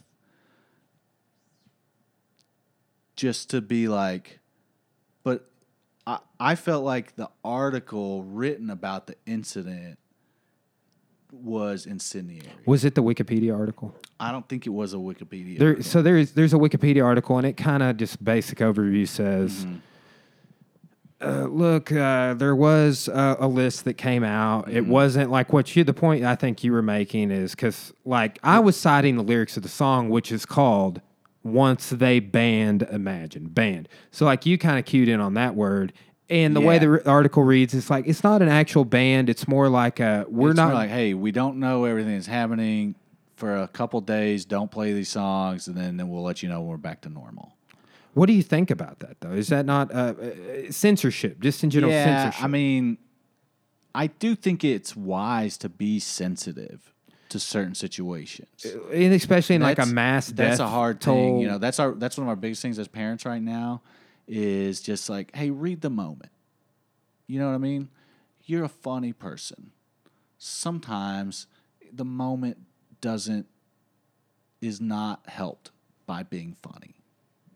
You know what I mean? My daughter's very clever. She's very quick. She's kind of like pop culturally, we've kind of ruined her because she's like aware of all these pop culture references. Maybe she only speaks to people in obscure cultural references. Yeah, of like that 35-year-olds get. And so, but it's like, hey, sometimes we're running late for school. I can't find your little brother's lunchbox. He also doesn't have any clean clothes. It's just, don't try a joke right now. Like, it's a tense situation, you know, like that morning, get ready for school. There's like a 8-minute span there where like nothing can go wrong sometimes. And then 5 things go wrong. Let's not do any jokes in that time. So it's like, that is, I think, a mark of a mature person of being able to like read the moment, being able to like be sensitive to certain things, you know, and I will joke about things with my friends privately that I may not make publicly because it's like we're just trying to laugh. For sure. Because we're 100 miles away from a situation. Well, like, but example, to someone in the situation, that might be too fresh for them to find humor in that. I don't even really want to say this because we're so close to 9/11. Because that was all come out as 9/11. But it's like, it's almost like this. Oh, man, my grandma died on this day. I just realized that. Wow, 2001. Yeah. That would be my dad's mom passed away. Would it be 7? What is it? How many years has it been since 9/11? 18. Yeah. Okay. Is that right? I think so. 01 to 2019. But, okay, so like this. People who want to grapple with the topic of 9/11 was an inside job. Let's talk about Tower 7. But here's the thing. Here's the issue with that. Whether it was or not, it does not change the people that died that day. Yes. That's what you cannot change. Right. And when you talk about it like that, it's just like the Sandy Hook stuff. It's you're discrediting, like, those people really died. Whether or not the planes had people on them or if they were drones or whatever you want to go down, there's a whole bunch of people that lost their families or lost their lives in the towers collapsing. Yeah. Whoever the terrorists were, a lot of people died. And people miss that. And I think it's all rubbish. But like I said, you think 9/11's rubbish? No. Okay. No. Tower 7? No. Like I said, they're grown adults. They can believe whatever they want to believe. But I do think it's irresponsible to be insensitive about something. Okay. So would you say the United States is a Christian nation? I would not say that. Most of the songs on that list were banned in a direct relation to Christianity. That was my big issue. Every AC/DC song that had the word hell in it. Anything that was subversive to government in any shape, form, fashion, all Rage Against the Machine. Like, the dude went to Harvard. We can't listen to what he has to say? Right. He's an Ivy League educated man. Yeah. I'm joking around about a lot. But that was my thing is like, I thought there was too close of a connection to religious overtones of, it's almost like it was getting turned into that because we had a conservative president at the time, and he was and we did go to war with Iraq very shortly thereafter. Yeah. I just thought, I don't think Clear Channel, was it Clear Channel or? It was, they were called Clear Channel at the time. They became iHeartMedia or iHeartRadio. I don't think Clear Channel did anything based off any conviction. Do you think it was sent down by the government? It's the next question. No, I don't think. Okay. Are you familiar with the dozen times we have done that since World War II? No. Okay. I would urge you to look into, like, people always want to get, you're false flags. Like, there have been 7 false flags confirmed since World War II. False what? False flags. Like, people want to say Sandy Hook is a false flag. I don't say it's a false flag, right? But there have been false flag events like the Bay of Pigs invasion. That's a false flag. That's the CIA getting involved and trying to topple a government, and it blew up in our face. Right. But we've made it illegal during except that all came out like immediately. Which part? Oh, the list? No, about it all blowing up, right? Which the Bay of Pigs? No. Gulf of Tonkin resolution, that didn't come out till years later, right? So, like, not to get into false flag, but what I'm saying is, like, we made it illegal to talk bad about your shirt if you're in the military since World War II. You know, like, this shirt specifically or military? That's a great shirt? Looking shirt. It's military uniform. Okay. Polka dots, man. Like, yeah. You have a great fashion sense. Okay, like the shoes really bring it together. But I'm working, like, I've had graduate course, first and second Red Scare. So, like, I have seen the history of our nation's hysteria in the post-World War II era. Mm-hmm. So that's what I'm operating on when it comes to my narrative of, you ever heard of Dalton Trumbo? Mm-mm. Well, you know, he was a communist, so he never gets to work again. But he wasn't a communist. They just said he was. Right. You know, but he's they made a movie about Bryan Cranston was in it.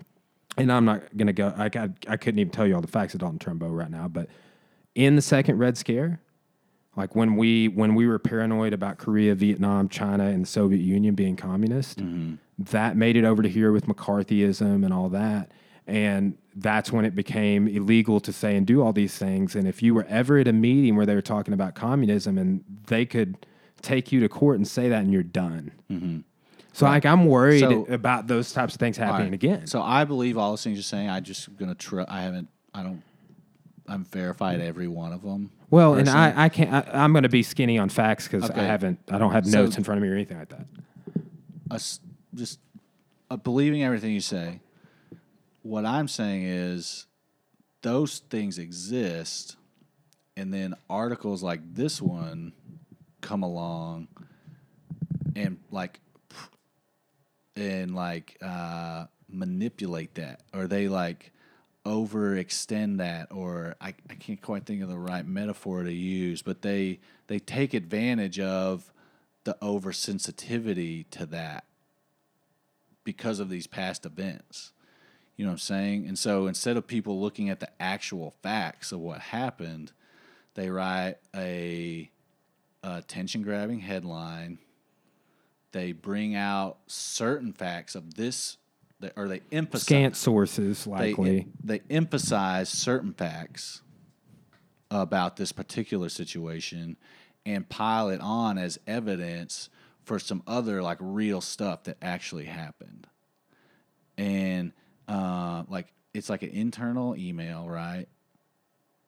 For a young media company that doesn't probably have a lot of margin for error. They feel they just want to be extra, play it safe for a couple days, and then like that becomes evidence of something else that might actually be a problem, but it just muddies the water. Yeah, I mean, really, you see what I'm saying? Yeah, because honestly, whether or not I can't tell you. Like, I wasn't aware of the list coming out, or anything when it happened. It's only after the fact. So you could almost say, like, what you might be saying is, in this hysterical time, because it's hysterical right now, that article might have been going around and it's been repurposed as a larger narrative by either this band or whatever, because it's an after the fact type thing. It's not like nobody even really jumped on it then, probably because of the sensitivities to the tragedy of 9/11 and all that.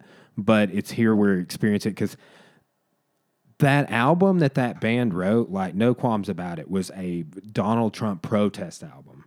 And a lot of their fans didn't like it. I just started listening to this band like the last 3 or 4 years. Widespread Panic bought them their first tour bus. The frontman's dad, you ever seen that documentary Muscle Shoals? No. About the Swampers and the Allman Brother played in there. Was it Aretha Franklin?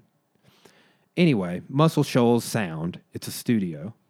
Okay. And that's where those guys come out of. Like, that dude's dad's a session bassist. Panic recorded albums there. They recorded albums there. Mm-hmm. But it was 2017, wrote this protest album. That's when they wrote this song. Once they banned Imagine, it became the war from when we were kids. That was the turn on the phrase. And, like, so what I interpreted that as is exactly what I was, like, saying to you. It's like the war when we were kids were when Patterson Hood was a kid is the second Red Scare and Vietnam and Contras and stuff like that. But like Ronald Reagan, like, I've only become aware that I used to like that dude as president until I found out tons of stuff about him. Now I think he's not a good president. Yeah, and it's hard because I think it's like it's complicated. And when it takes time to sort out. Like everything is nuanced and complicated, but it's hard to write a Facebook post that gives attention to all sides of the issue. Like, Facebook posts, you just want the conclusions. Like Twitter, a tweet is like just the conclusions. And so it's hard to factor in all the gray area. And if you do try to do that, no one cares. No one shares it. No one likes it. No one takes the time to read it. So what should we do? Like what you're saying, like, because I will say, like, very real stuff with me, like, back on something you said earlier, like, I feel this, like, really weird, overwhelming inside me drive to create shit. Yeah. Like, and that need gets satiated in some weird way, and I don't even know why, because I felt self-conscious about it in the past. But, like, if I'm putting it on YouTube, it's almost it's like, okay, I've created it and I'll let go with it, and it's there on the shelf, and it's good, and I might revisit it and redo it or something. But it's almost like the need gets satiated when I do that. Yeah. But it's weird. Like, I feel a need to do. It's almost like, I tell people it's like a disease for me. Like, I have to do it. I understand that, and I understand the need to. I definitely understand the need to create content. You know, that's why I explain my writing addiction to my wife. Well, and you described it as art earlier. Yeah. So, I mean, is it just art for you? Yeah, definitely. But I do feel compelled not just to create it, but to create something that people will understand. You know what I mean? Like, I don't want to just make it and then throw it out into the ocean and feel good that I made it. Like, I want to know that people connect with it and that people understand what I'm trying to say. And I even understand, you know, I keep talking about online arguments or online extremism, but I often feel compelled to jump in like I did on that post and say, hey, actually, that's not quite right. Yeah, Even though, me like, too. I feel the same way. I wonder what yeah, makes us feel and that they're way. like, I don't even know like why. I don't know what good comes from that. Very often, Yeah. you know, and I've been trying to in the last few months trying to figure out ways to interject that aren't so aggressive, and find ways to interject that aren't so like divisive. And whenever I try to do it that way, whenever I try to participate in a conversation in a more diplomatic way, it's like nothing. It's like that's when I feel like it just goes off into the universe and disappears because it's like no one every then it's like the reverse happens where instead of the people that I agree hearing what we believe and rah rah yeah get them, then the people that I don't agree with, because the words I've used are so diplomatic, they're able to hear what they believe, and it doesn't like they're able to kind of like interpret that as yeah I'm right, or it's like yeah he's saying, you know what I mean. So Well, just like we were talking about earlier with the tonality of things, that probably happens more when you're reading it than when you're hearing it. yes, and in person and face to face, you have the ability to like for immediate clarification, and you can kind of tell, oh, they didn't hear me right. Let me say, based on their immediate response, you can then clarify what you meant. And online, it's just kind of like you're both throwing water balloons at a different wall.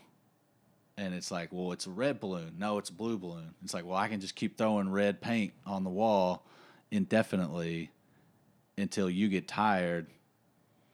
Were you going with red and blue for Democrat and Republican? No, I should have done different colors. You should have gone with, was it the elephant and the donkey? What are their Yeah. mascots? Why are those their mascots? I should know There this. is a history for that. I just found out which I knew this. I just remembered it or came up with like the join or die poster when we came up with that. Oh, I don't know with that. the snake. It was actually in the French and Indian War. Join or die. Yeah, That's what it feels like. That's what the internet feels like. It's like join. It's like you either join us or you don't exist. Are you a Tool fan? Maynard is dealing with a lot of these topics in the last A Perfect Circle album and in this Tool album. I guess I need to listen to it. The musical style doesn't speak to me.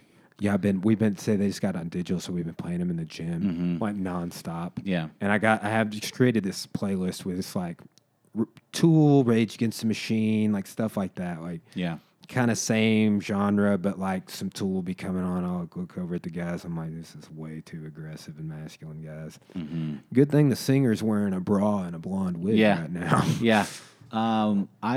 I guess I need to just read the lyrics. That's what got me into him. Do you know who Jeremy Barlow is? No. He was just on the podcast a couple of days ago. Grew up together, and I was talking to him. I was like, dude, when I was like just getting into high school, like I even had the 10,000 Days album, but I never got Tool like the depth of it till I was like, even till like probably the last 5 years. A lot of stuff is that way when you're a kid. You re-listen to it as an adult. There's no way I could have got that in high school. Or movies, when you rewatch movies. Yeah. But when I just started taking some philosophy, I saw Jeremy post these Tool lyrics up on Facebook, and I was just like, I read them, and I was like, oh my gosh. What is he talking about? I mean, you read the lyrics like everybody's heard 46 and 2, but if you read the lyrics and read into the inspiration of the song, you're like, oh man, like it's like an intro to psychology class. Yeah. Well, I'm willing to learn. I'm willing to be guided through Tool, but it's I would say right now, if I was just going to get into Tool, I would not get into Tool just because it's so cool to be into Tool right now. You know what I'm saying? Like they have never, I can't ever remember in my life them having so much. They're number one, like the top 10 on all of the charts. Yeah, it's definitely like mainstream, seems like. Yeah, it's like Dungeons and Dragons. T-Swift out. I started playing Dungeons and Dragons. Recently? Yeah. Do you for play about with a year. with a group up here, Clarksville? In Clarksville. Yeah, our dungeon master's from Ozark, Cool. but it's so fun. I've played a few It is games myself. so Chris fun. Hausnick, he's one of my purple belts, political scientist guy I mentioned earlier. Okay. Huge into D&D. Very Huge. nice. I got a few students that are. Yeah, it's a lot of fun. Where do you play at? Usually at my house. Okay, cool. We have a great big kitchen table, about this size, a little bigger, and I'm just kind of selfish that way. I just like making my own nachos in my own oven. Yeah. So you said you have a dungeon master. You're not the dungeon master? No, I'm a level 5 dragonborn wizard named LeBronz. I was a gnomish bard Okay, in my last game I rolled up, so it was a good time. very nice. It's been a minute. I played. But it's like mainstream now. It's like so cool. Yeah. It's not like. Well, I wonder how much of that has to do with like Stranger Things. I think that was a big boost for it. Yeah. But I think it was on the upswing before that, and that really propelled it. I didn't get exposed to it till after high school. I had a cousin when I was a kid that would like him and he's probably 10 years older than me, and they would play it. And I thought it was neat. I didn't understand what they were doing. Yeah, that was the same thing with me. I never really had the aversion to it because of that, because I had seen it. I just had never had a chance to play. Do you know Scott Sexton? Yeah. What happened to that guy? I hadn't seen that dude forever. He teaches. He teaches. He's music. still teaching band, music, choir. Like elementary school music. Yeah. Yeah. I've played a little bit with Scott too. Okay. A couple of times. I didn't know that. Yeah. I'll have to message him. Yeah, I was just it got me thinking about him because I mean he is super into, or I at can least see he that. was. He got married around the same time that we were hanging out and playing. This had been more than 10 years ago. Well, probably more like 13, 14. Isn't it weird to talk in like time increments longer than 10 years? Yes. Yeah. I definitely, I keep talking about my daughter moving into this next phase of her life where she's not really a little kid anymore. And really, like, I'm the one moving into a new... You're preparing to not be the dad that makes her not have a partner? Is that what you're... No. I'm just saying, like, I'm moving into a new phase of, like, not like a young adult or not like a... Like, I get called sir so much now all the time.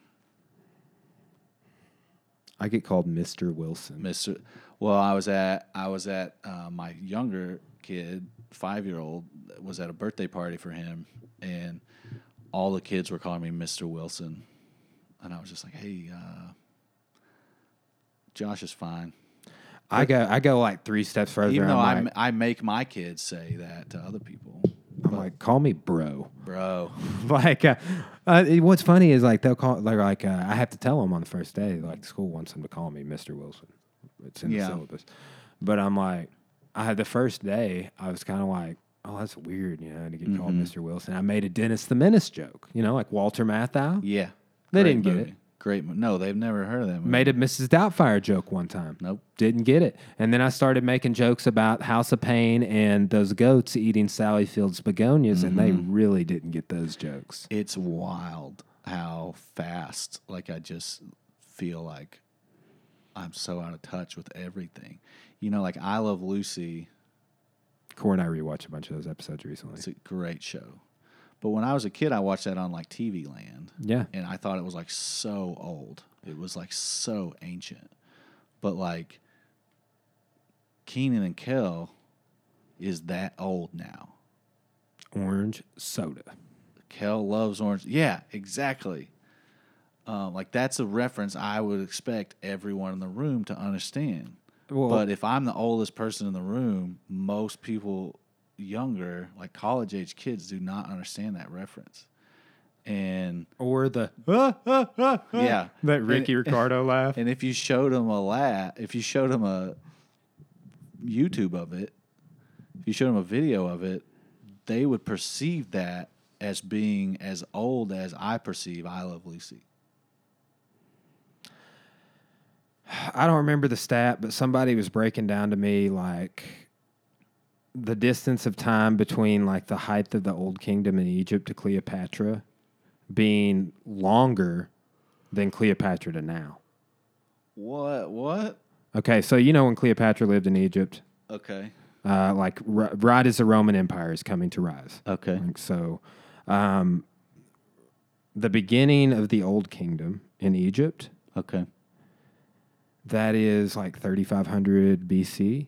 From there to Cleopatra is a longer amount of time than it is from Cleopatra to right now. Really? Yes. Now, there's some theories about the Egypt.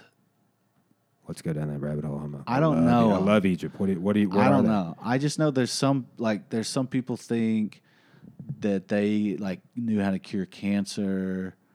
And They had over 500 drugs at the Memphis School of Medicine. all these things that was all lost. Yeah, when the library at Alexandria burned. Yeah. The secret for mummification probably lost. We know Herodotus, the Greek historian, told us a fair amount about some of the processes, but we don't know. There's so much. I like how they built the pyramids. We don't know. What were they used for? You think they were tombs? They were zero conclusive evidence to prove that they were tombs. All the pharaohs were buried in the Valley of the Kings. There are no hieroglyphics in the tombs or in the pyramids. There are hieroglyphics in tombs. Yeah. So I knew that obviously you know more about it than I do. I just knew that was like a thing. Yeah, Egypt blows my mind. The one thing that you brought up, there's like 13 of those things in my mind where you just like, Joe Rogan's just talking about on his podcast. He's like, how do they do their engineering? He just went on a big rant just about engineering. And I was just like, oh, dude, there's 13 theories that I know about of what the pyramids could have been used for. What are some of them? Ancient power plant. Okay. Temples, or not temples per se, but some sort of a symbolic passage of life and death. There's one theory out there that sounds interesting. I don't know. Yeah. There's some evidence that points to one of them may have been like shiny, like reflective, like the limestone was polished. Okay. One of them may have been red, and one of them may have been black to symbolize birth, death, and life. Yeah. So like, if 500 years from now, when whatever happens, society as we know it dissolves, you're coming through this continent, you come to the St. Louis Arch. What would you think that was if you didn't know what it was? Like how many things could you make up? You know what I mean? And it's not anything, really. It's like the gateway to the West, but it doesn't have a function. Yeah, that is interesting. So it's like the Sphinx, same thing. It's like, what was this used for? Why is it here? Does it have anything to do with the pyramids behind it? And then the constellations in it. But there's big disagreements on when all that stuff, like imagine this, like, okay, we think they built the arch at 300 AD. But it was really built in like Right. So how old is it? Yeah. Yeah. So the pyramids, they could narrow it down to like 500 years. The geologists don't agree with the Egyptological community on the dating of any of the rocks. Huh. That's what another thing blew my mind. Most geologists date the Sphinx at being older than 10,000 years old. So why? That baffles me. Because we don't have anything. We don't have a record beyond the Egyptian plaque. Beyond the Egyptian Old Kingdom. Yeah. There's no historical record that we definitively can say we know the King's List from there. The speculation is that the pharaohs that have been attributed to building the 3 biggest pyramids at Giza actually just did repairs to them. Okay.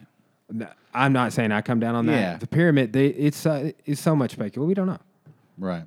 I wish we did. It would be, but then we could never have these conversations. That is true. See, that's like my theory with college football. The people that run college football know that it's a disaster. You watch all the college football? No. I gave up several years ago. Yeah. The system makes no sense, right? You have like the 100th best team in the country playing the 10th best team in the country. Yeah, there's no like Right. You're saying there should be like some every team seeding from year to year? Or? Yeah. So like, yeah, there's a lot of ways you can fix it. Like the Patriots beat the Dolphins on Sunday like 60 points. That's the worst team in the NFL, but it's only the 30th team. Okay. So in college football, you have like Alabama playing like the 90th team. Like think of how big that gap is. And then those two teams are supposedly in the same Conference. not conference, but like class. Yeah, yeah. Like those are both Division I football teams. That makes no sense. The people that run college football know that it makes no sense. They know that it's not competitive. They know that it's not rational.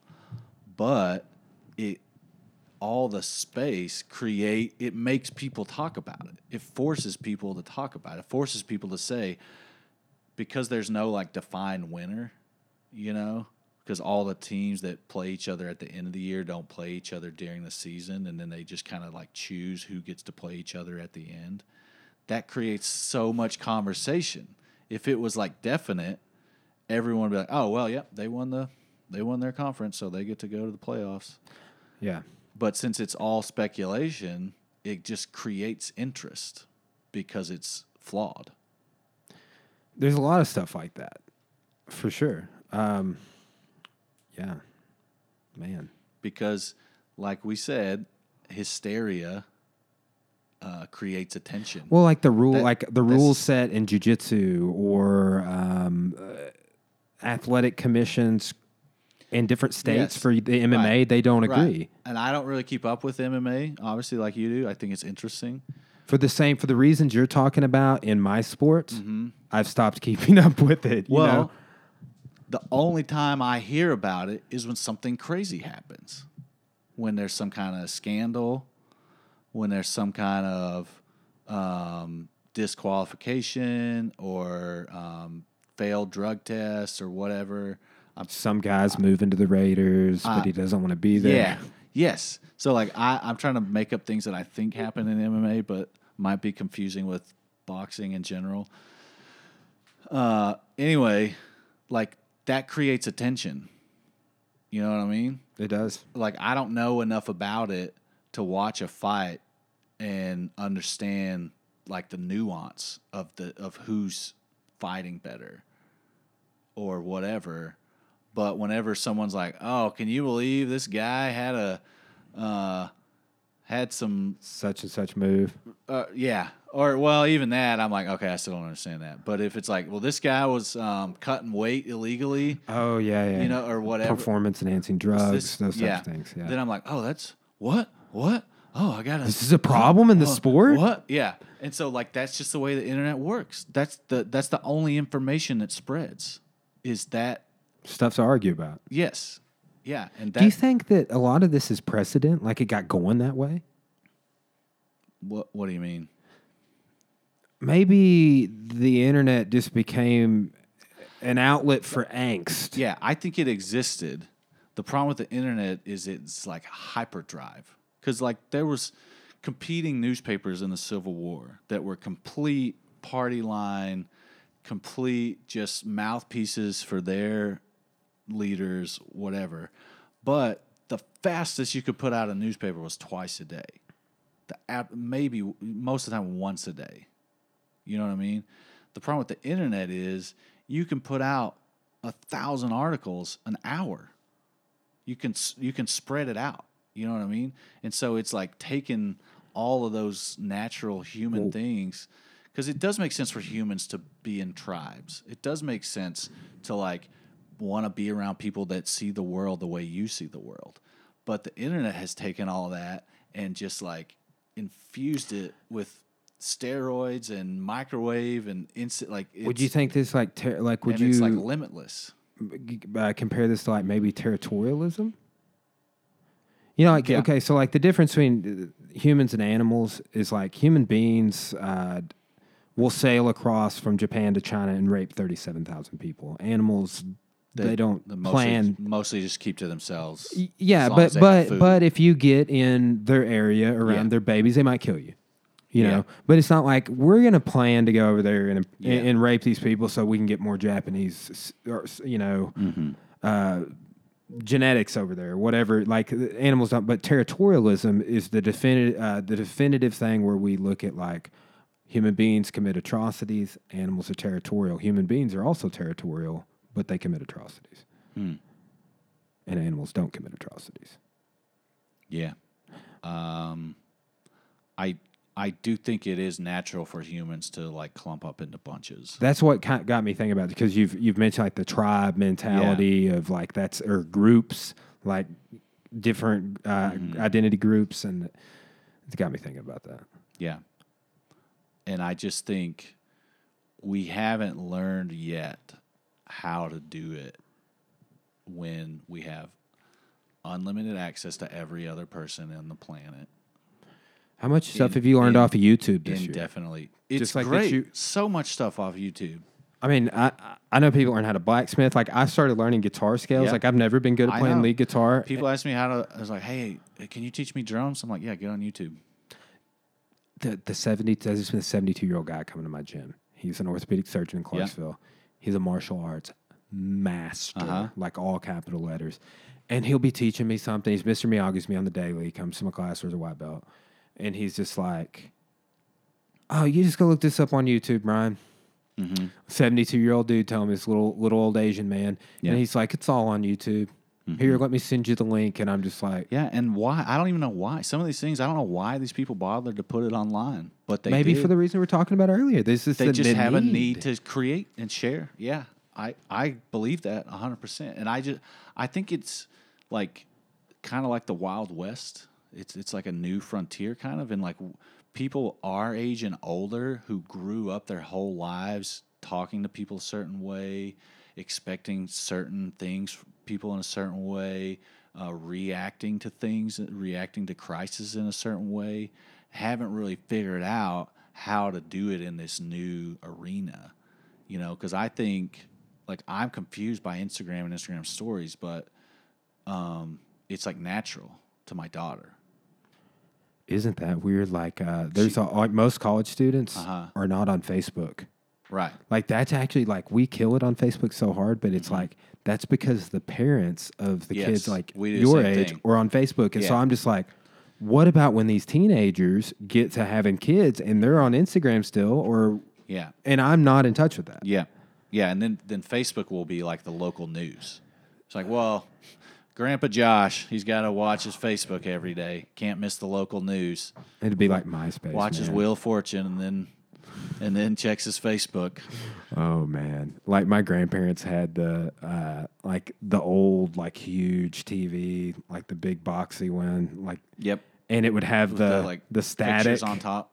The static going across it, and they'd just pick up like CBS and Hartman, Arkansas, and watching Wheel of Fortune and the college football game. Yep.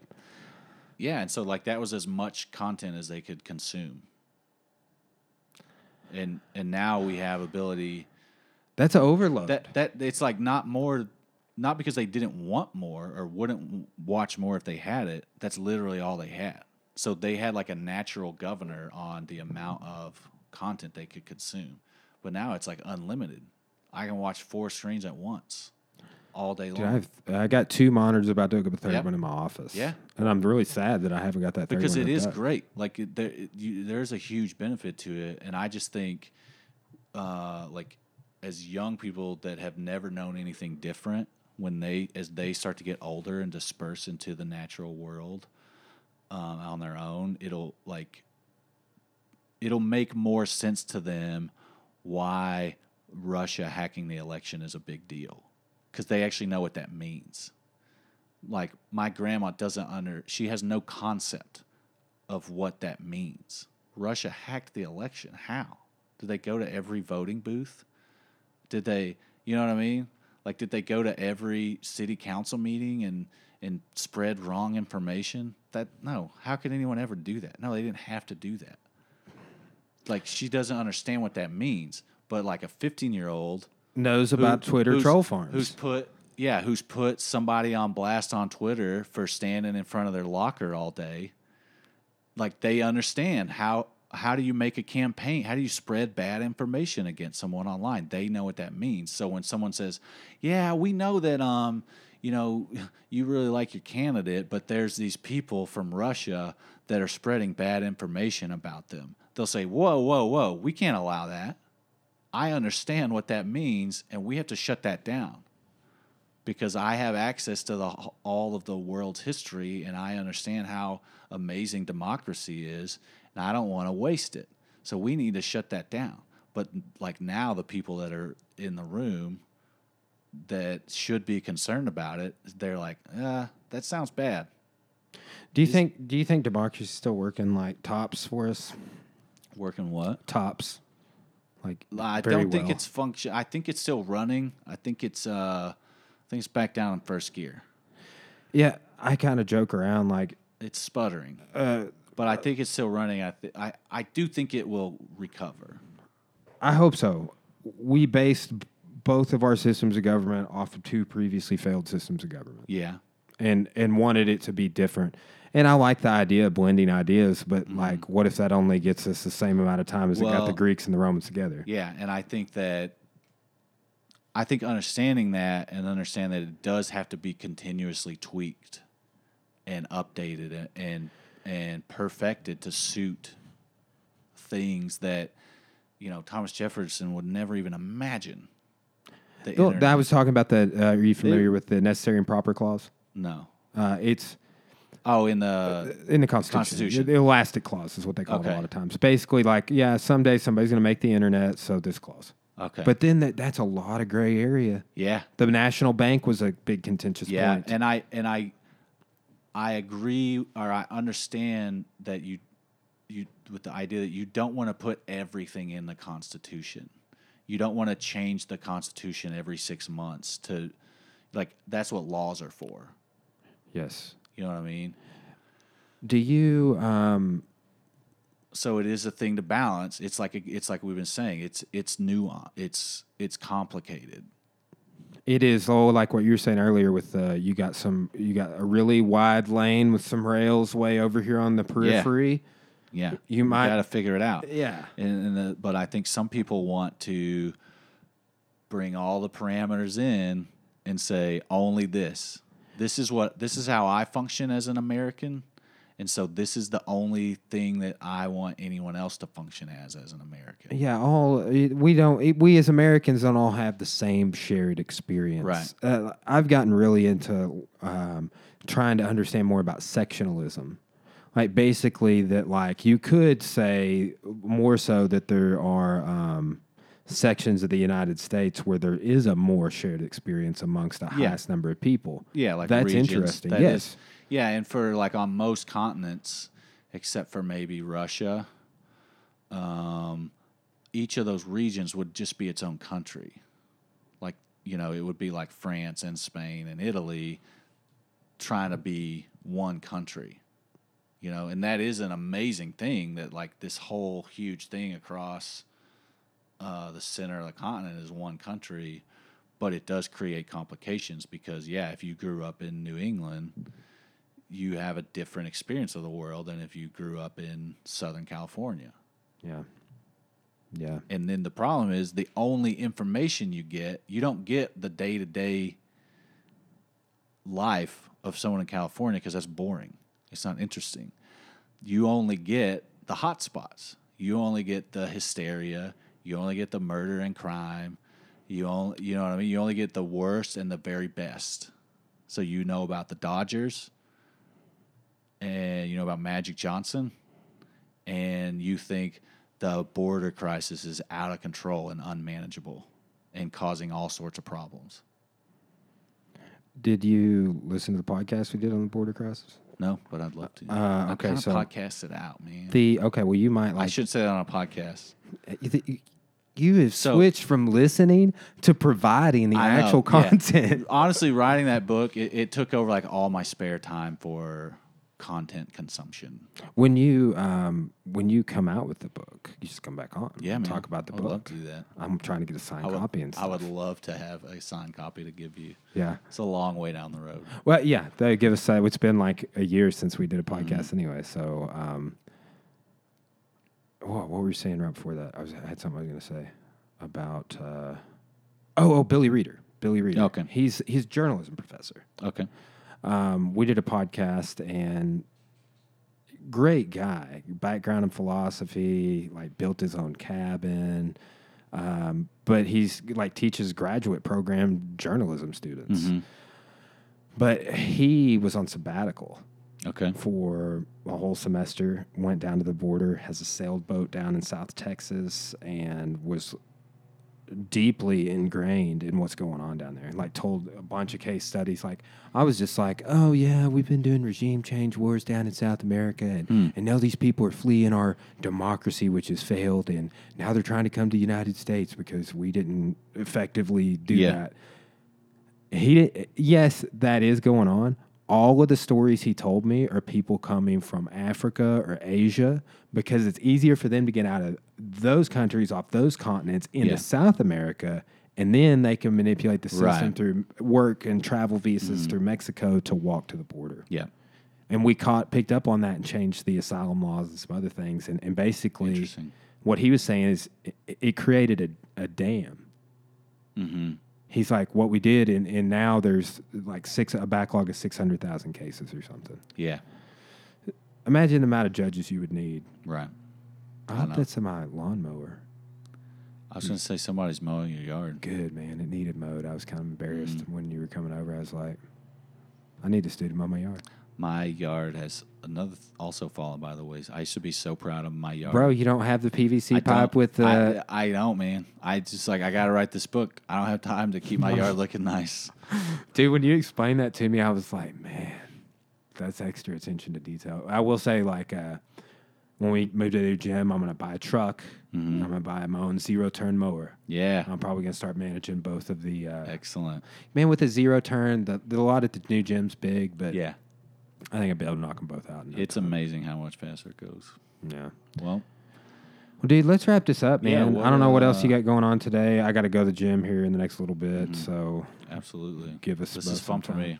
I hope you got some content you can use. For sure, man. We did about an hour and well, no, 2 hours. Oh man, that flew by. Wow, I thought it was an hour and a half. I was double episode. Yeah, I've done a couple of 3 hours. So let's just do another 2 hours. Yeah. Okay. Yeah.